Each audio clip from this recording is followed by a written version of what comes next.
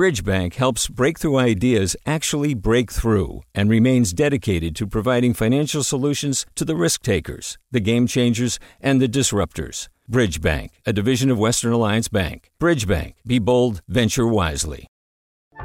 Hey, what's up? I'm Erica Cruz Guevara, the host of The Bay. Donations keep independent journalism alive and healthy, and you support outstanding journalism when you support KQED. So if you haven't yet, check out donate.kqed.org/podcasts. That's donate.kqed.org/podcasts with an S. From KQED. When Lil Milagro Henriquez cooked up this idea to teach students of color in her community about climate change, naming the program was a bit of a struggle. And so when I was originally inviting youth, it was like, hey, come to my, I forget, it was like something like climate adaptation group. And they're like, Miss Lil, that's a horrible name. And I'm like, I know. That's all I have right now. Then one day, she got put on to an underground network of mushrooms and trees known as the Mycelium Network, the World Wide Web of the natural world, which knows when other trees in the system need nutrients. And then it clicked. I thought that would be like the most beautiful thing, to have youth connected in this whole underground system that would be really responsive to what youth were wanting and needing at the time. Henriquez started the Mycelium Youth Network after the 2017 wildfires in California. And since then, it's brought to life indigenous ways of interacting with the earth to hundreds of Black and brown students. Today, the educators who are empowering youth to combat climate change right now. I'm Erica Cruz Guevara. Welcome to The Bay. Hi, it's Terry Gross, the host of Fresh Air. We bring you in-depth, long-form interviews with actors, directors, musicians, authors, journalists, and more.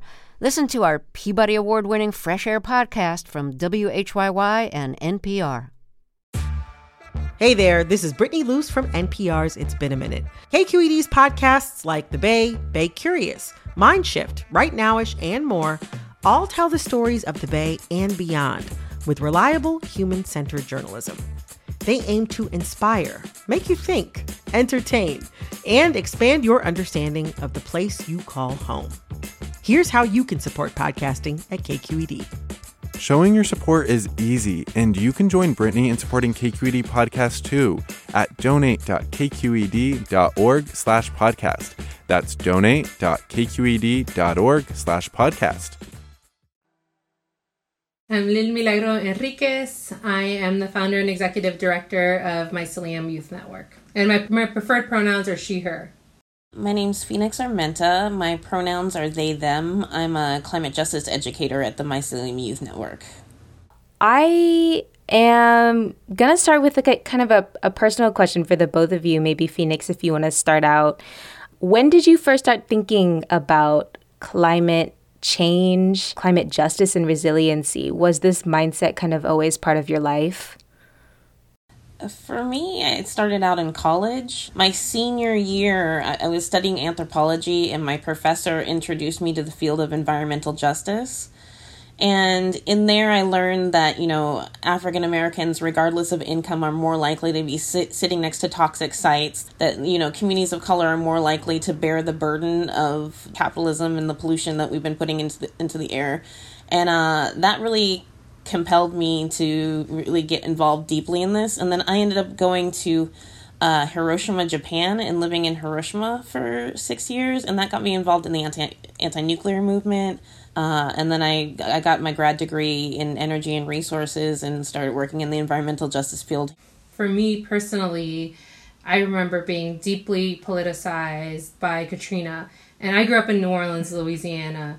And until I was about a junior in college, and I saw what happened with my father and my aunts and my uncle and my cousins with Katrina. And it was during Katrina where it really hit at a visceral level. that governments like fundamentally do not care about poor people of color. Cities and towns in the area remain underwater. An estimated 1 million people across the region are without clean drinking water or electricity. Some residents who climbed on top of roofs to escape the rising... Like, to this day, when I go visit my dad in New Orleans, like, the streets are horrible. Like, there's still those, like, marks with the circle and the X. And it's like, here's, like, the day that FEMA was able to see if people were alive in this house. Here's how many people died. Here's when they were able to move people out, like after they had passed. And it was really Katrina that like made me realize that. But like if I think about it and on like a larger level, ancestrally, climate change has been a part of like my family's story because my mom is from El Salvador, Cuzatlan, and which is deforested from 98% of old growth forest. That's climate change. So I think about it like that, and I think about it with my dad, on my dad's side from Bluefields, Nicaragua, where he had to leave Bluefields, Nicaragua because like so much of like the ports had been like drying up, or there was like toxic pollution and there was no way of life. So when I think about it personally, I think New Orleans. When I think about it ancestrally, like I see like my mother and my father's lands and the ways they've already been impacted and are continuing to be impacted by climate change. Lil Milagro and Phoenix eventually came to the Bay Area. Phoenix was an advocate on homelessness issues, and Lil Milagro was working at a school in Oakland. For Lil Milagro, the tipping point that led her to starting Mycelium came in 2017. You know, in the forest fires that were happening, I think it was like the Tubbs fires at the time. And I was the director of organizing at a school, Roses and Concrete. And I remembered that it was really fascinating, but in like a bad way, the way that, you know, it was the idea that like, here's a forest fire. And at the time, 2017, it felt like, this is huge. This is like horrible. We need to be able to move on this. And, you know, like teachers were like, yes. And like, just put on a mask and go to the bathroom and then we're going to keep teaching. Yeah, you have a headache or your nose is bleeding because of the forest fires, just like, you know, put a little toilet paper in it and we're going to keep teaching. And it was in many ways like teaching through the trauma. And I remember breastfeeding my daughter and being like, this is unsustainable. There's like absolutely no way we can continue to pretend that the world is not like radically shifting, and we need to shift with it if we are going to actually remain true to our children and our children's children and the children that we're teaching. And so like that for me, the Tubbs fires was like that other moment of like resonance where I was like, my daughter's growing up in this. We can't just put on a mask and keep teaching through the trauma. And at a certain point, like the narrative needs to shift. You know, like when we think about education and when we think about like what education is for, which is meant to be this like platform to like teach young people how they want to be as adults, how they like what careers do they want. Everything is like still like very much like, and we're going to continue. And like we may give you an education on how climate change is happening in your world, but in terms of surviving, in terms of actually like recognizing what it is going to mean, like the forest fires are in California are like the beginning of what we will see across the entire country if we do not massively mobilize very, very, very soon to stop it. What started out as a concern and worry quickly developed into something concrete. Lil Milagro created a club for 5th graders at her school to learn practical skills to be disaster ready, and that evolved into a much larger group of students and teachers, the Mycelium Youth Network. Phoenix, can you explain how the program works now? What are the ages of the students, and what happens in the classroom?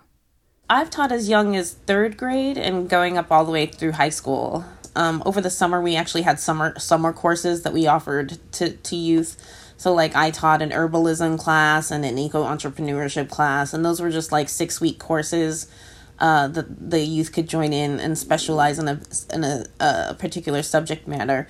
But now that the year has started, the main focus that I'm teaching is going to be the Clean Air is a Right curriculum.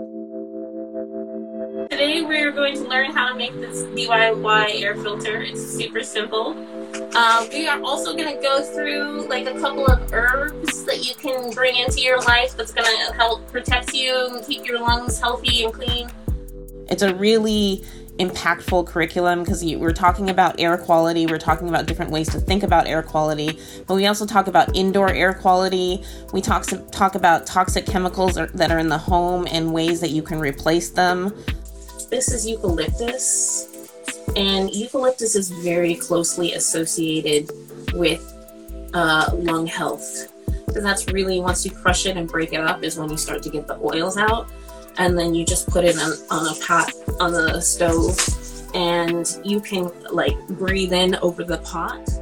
You know, there's a whole section on different medicines and tinctures and teas that young people can use for their lung health. Walk out your door and there's some herbs on the street, and a lot of times the plants that are out there on the street are the plants that are there to heal you. And in the end, we teach them how to be climate activists, like how to take what they've learned and actually turn it into like videos that they can share. How can they talk to the power brokers? How can they feel like they actually have power in the system to make changes? Today, Mycelium has grown a lot bigger. It now serves about 1,000 students. There's even a virtual conference in a couple of months. And for them, this work is about a lot more than teaching kids how to cope with climate change. It's about trying to rethink our society's relationship to nature itself. Pre-colonization, like we have survived generations upon generations upon generations with the understanding that we are in relationship to our entire ecosystem, and we are only one small part of our entire ecosystem. And so this idea that like plants are our relatives, that we need to be in direct communication and conversation with our world, is one that like for me is like fundamental to like what we try to do at Mycelium, and like how we need to support young people to think about fundamentally how they are in relationship to our whole world.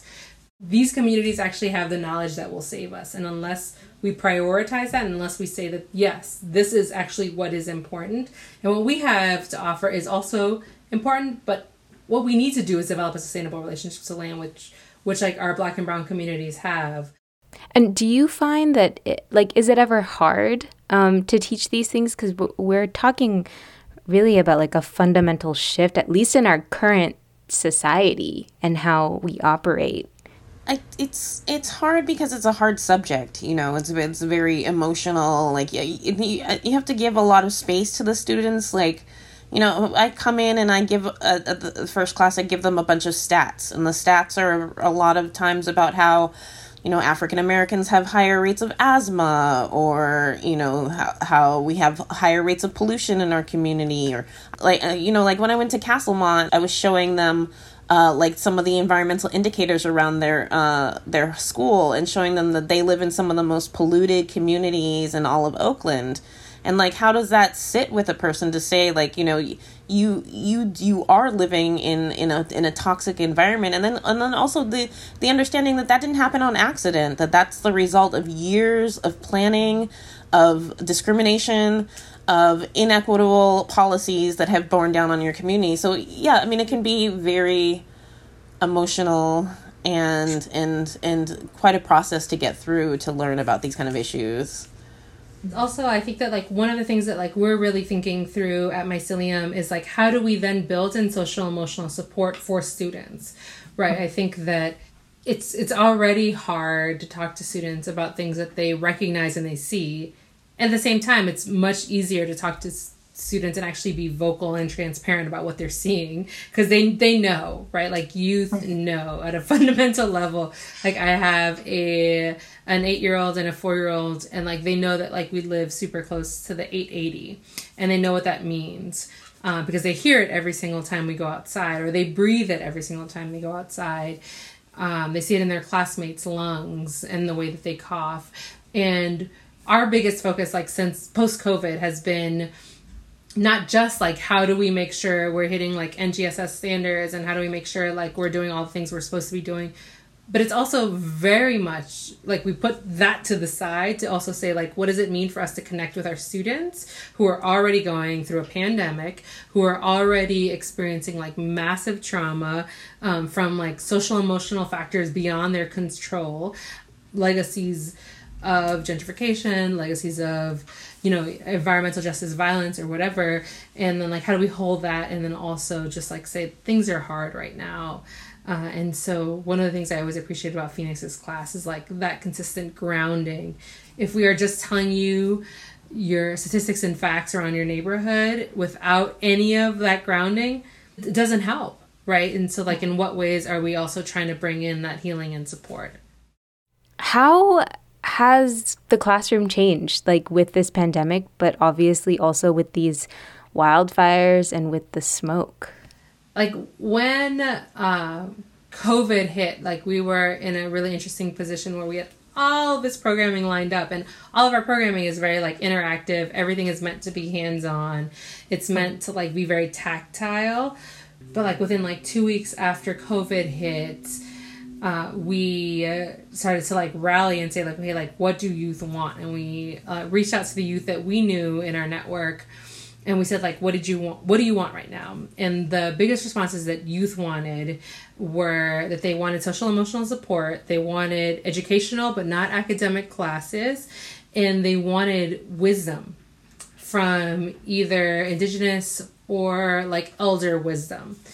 And then one of the other things that like we're learning through Zoom or like through the like this experience is like youth want to be able to play together. And whether that's like youth from 3rd grade through high school, they're like, how do we play together? One of our actually most popular classes through our summer programming and currently is like our Dungeons and Dragons class, which like sounds slightly ridiculous, but like I'm a big D&D head, and it's like such a safe way for youth to be able to talk about environmental justice issues, because that's what we talk about, right? Like every adventure is environmental justice focused, and they're able to like safely explore how to solve an issue. Phoenix, we talked about developing emotional resilience strategies to help students really cope with the trauma of climate change. Why is that so important right now? Like, you just think about what's going on right now, like the sort of things that we have had to endure as a community with the pandemic, with the wildfires. You know, this is unprecedented. I saw the sky turn red for the first time last week, and it brings up the feels. It brings up a lot of emotions, and like, yeah, we have to like learn how to feel through this, you know, like we're gonna have to really be in touch with our emotions and like in touch with ourselves as our community, supporting each other, and yeah, and then also just in terms of resilience, you know, right now, like I often say, like, resilience is sort of the language that people use to say, like, oh, we've gone past the point of no return, you know, and now we have to kind of buckle down and endure what has been going through. But there's sort of the other thing of like, let's endure what's going through, but come out stronger on the other end. And so I think that what we're trying to teach is like, how do you not just make it through this, but how do you build strength as you're going through it?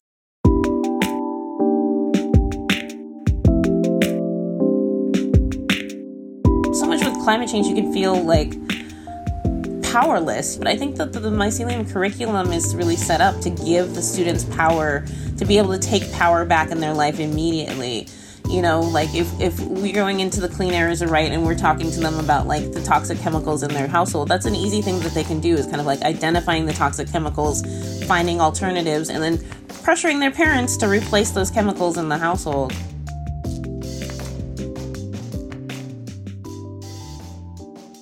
Lil Milagro, what do you feel like you've learned since 2017 when you started this, in part after the Tubbs fire, and you were already seriously thinking about climate change then?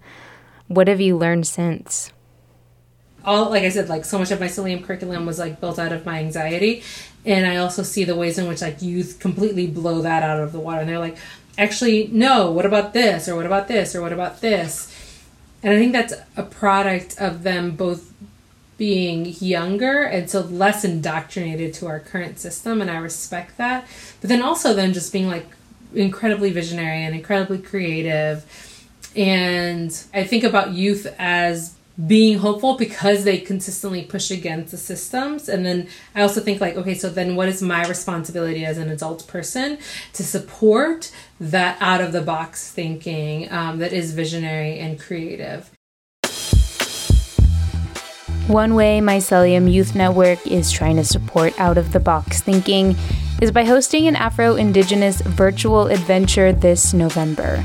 It's meant to be a space for youth and adults to freedom dream of a future where Black and Indigenous people of color are adapting and thriving in a climate-challenged world. Lil Milagro Henriquez is the founder and executive director of the Mycelium Youth Network. Phoenix Armenta is an educator. We'll leave a link to the Apocalyptic Resilience Conference in our episode notes. This episode of The Bay was produced by Marisol Medina Cadena and Alan Montecillo. We're made at your public radio station, KQED. Also, I wanted to thank those who've already taken our KQED podcast survey. And if you haven't already told us what you love about KQED podcasts and how we can give you more of what you want, please take just 10 minutes and fill it out. Go online to kqed.org/podcast survey. I'm Erica Cruz Guevara. Have a safe weekend.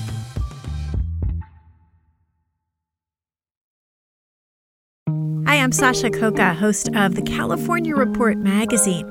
Every week, we bring you stories about what connects us in the giant, diverse Golden State. Because what happens in California changes the world. I love this place. We were once seen as like the place to be, California.